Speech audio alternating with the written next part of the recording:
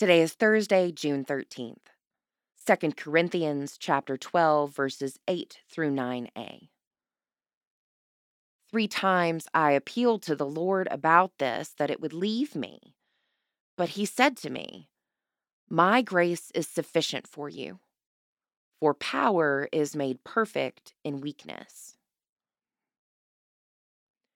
Paul writes about the thorn in his flesh, which reminds him of his human frailty, but we still aren't sure what he's talking about.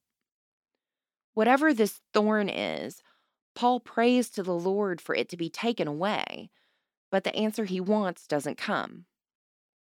God answers Paul's request the same way God answers so many of our prayers about the burdens we carry.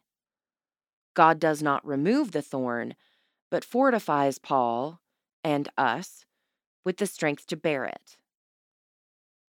Hard, awful things happen in this broken world. Nothing we can do will change that fact. Bad things happen, and they will happen to good people we love or to us. My grace is sufficient for you means that we find strength in our faith. God's sufficient grace and weakness perfecting power means grace teaches us to see a new picture. Out of pain, suffering, crucifixion, and death comes wonder, glory, and resurrection. Pray for the Diocese of Okigwe South and Okrika in Nigeria.